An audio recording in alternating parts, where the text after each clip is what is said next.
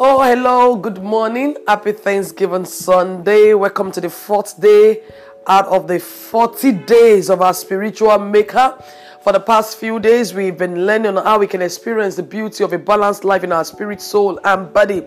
And so today is day 4, and today I'll be taking our text from Ephesians chapter 1, verse 12 from the King James Version. Ephesians chapter 1, verse 12, King James Version. It says, "We should be to the praise of his glory who first trusted in Christ." We should be to the praise of his glory who first trusted in Christ. When Apostle Paul wrote this in the auction of the Holy Spirit, he wrote who first trusted in Christ. He was not praising God that he had trusted in Christ the second time or the third time or the fifth time or the last time. He was thanking God that he first of all trusted in Christ. And so why did he make this point? You see, trusting in Christ above all else will cause you to live a life of balance and meaning. People will even testify of the difference you made in their lives. Your friends, your family members will speak of the great impact you have on them because you never take your eyes off Jesus and you trust first in at all times.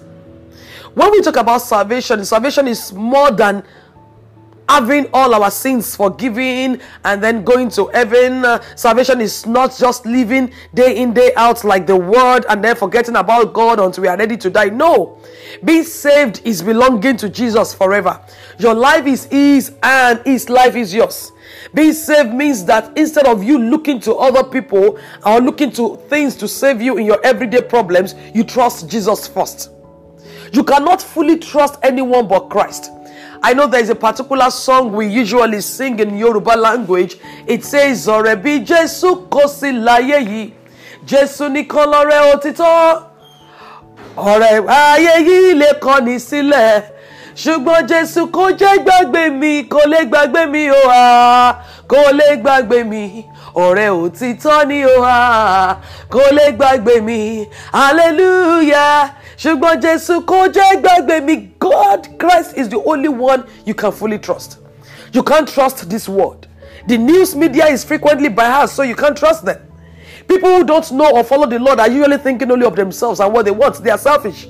Even ministers of the gospel are still contending with their flesh and they can fail you. How many believers have turned their backs on God because instead of trusting first in Christ, they have trusted in one TV preacher who fell or one mentor who fell? Other Christians can compromise, brother.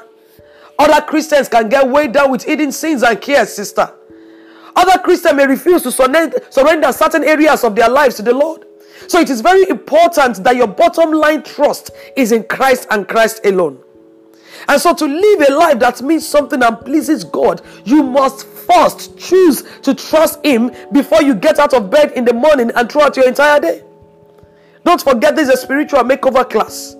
No matter what hard times you face or desperate situations you find yourself in, you choose to trust him to see you through to victory.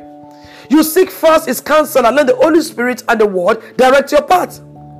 The Bible says we should trust in the Lord with all our hearts and lean not on our own understanding, and he shall direct your path.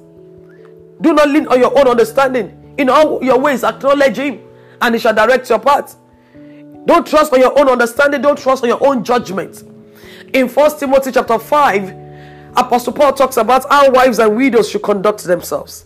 In verses 11 and 12, he rebukes the young widows who have turned to worldly pursuits instead of putting God first. And the language he uses in that verse is, in the two verses, they are extremely strong. You know what he said there? He says, having damnation because they have cast off their first faith. Okay. Damnation means experiencing the opposite of God's love and blessing.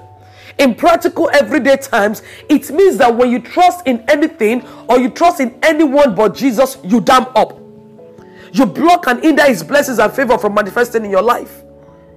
It is hard for Jesus to reveal his love for you and bless you when you don't trust him first. When there's anything that happens in your life, the first thing you go to is the telephone instead of you going to Jesus first. The widow's first faith was faith in Jesus to save them from their sins and from hell. And once they were assured of their eternal salvation, however, they turned to the world's way of living. And this dammed up the blessings of God in their lives. And God was unable to bless them. Their lives must have gotten pretty miserable. As a pastor, I have often watched guys and ladies, our sisters, our brothers, get caught up in the world and begin to fellowship with, and sometimes even date people who are not saved.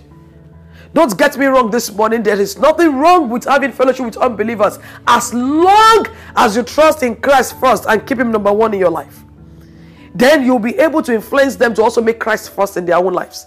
However, when you begin to confide in them, when you begin to lean on unbelievers, or even become romantically involved with an unbeliever, you are making them a greater priority than Jesus.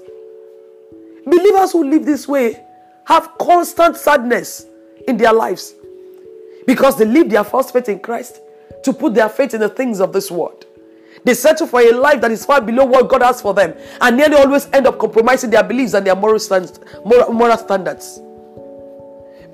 Brethren, when you put God first and you trust in him, you won't have to compromise your beliefs or moral standards to have friends, or to find a spouse, or to live a valuable and happy life. When you live a balanced, godly life, you will draw other people to you who also do the same. You will also attract people who desire to live a godly life. Then when your life on earth is over, you will have a sense of peace because you first trusted Christ. As I conclude this morning, today ask the Holy Spirit to reveal any form of hypocrisy or self-deception, pride or arrogance, where you really trust more in yourself or someone or something else than you trust in Christ.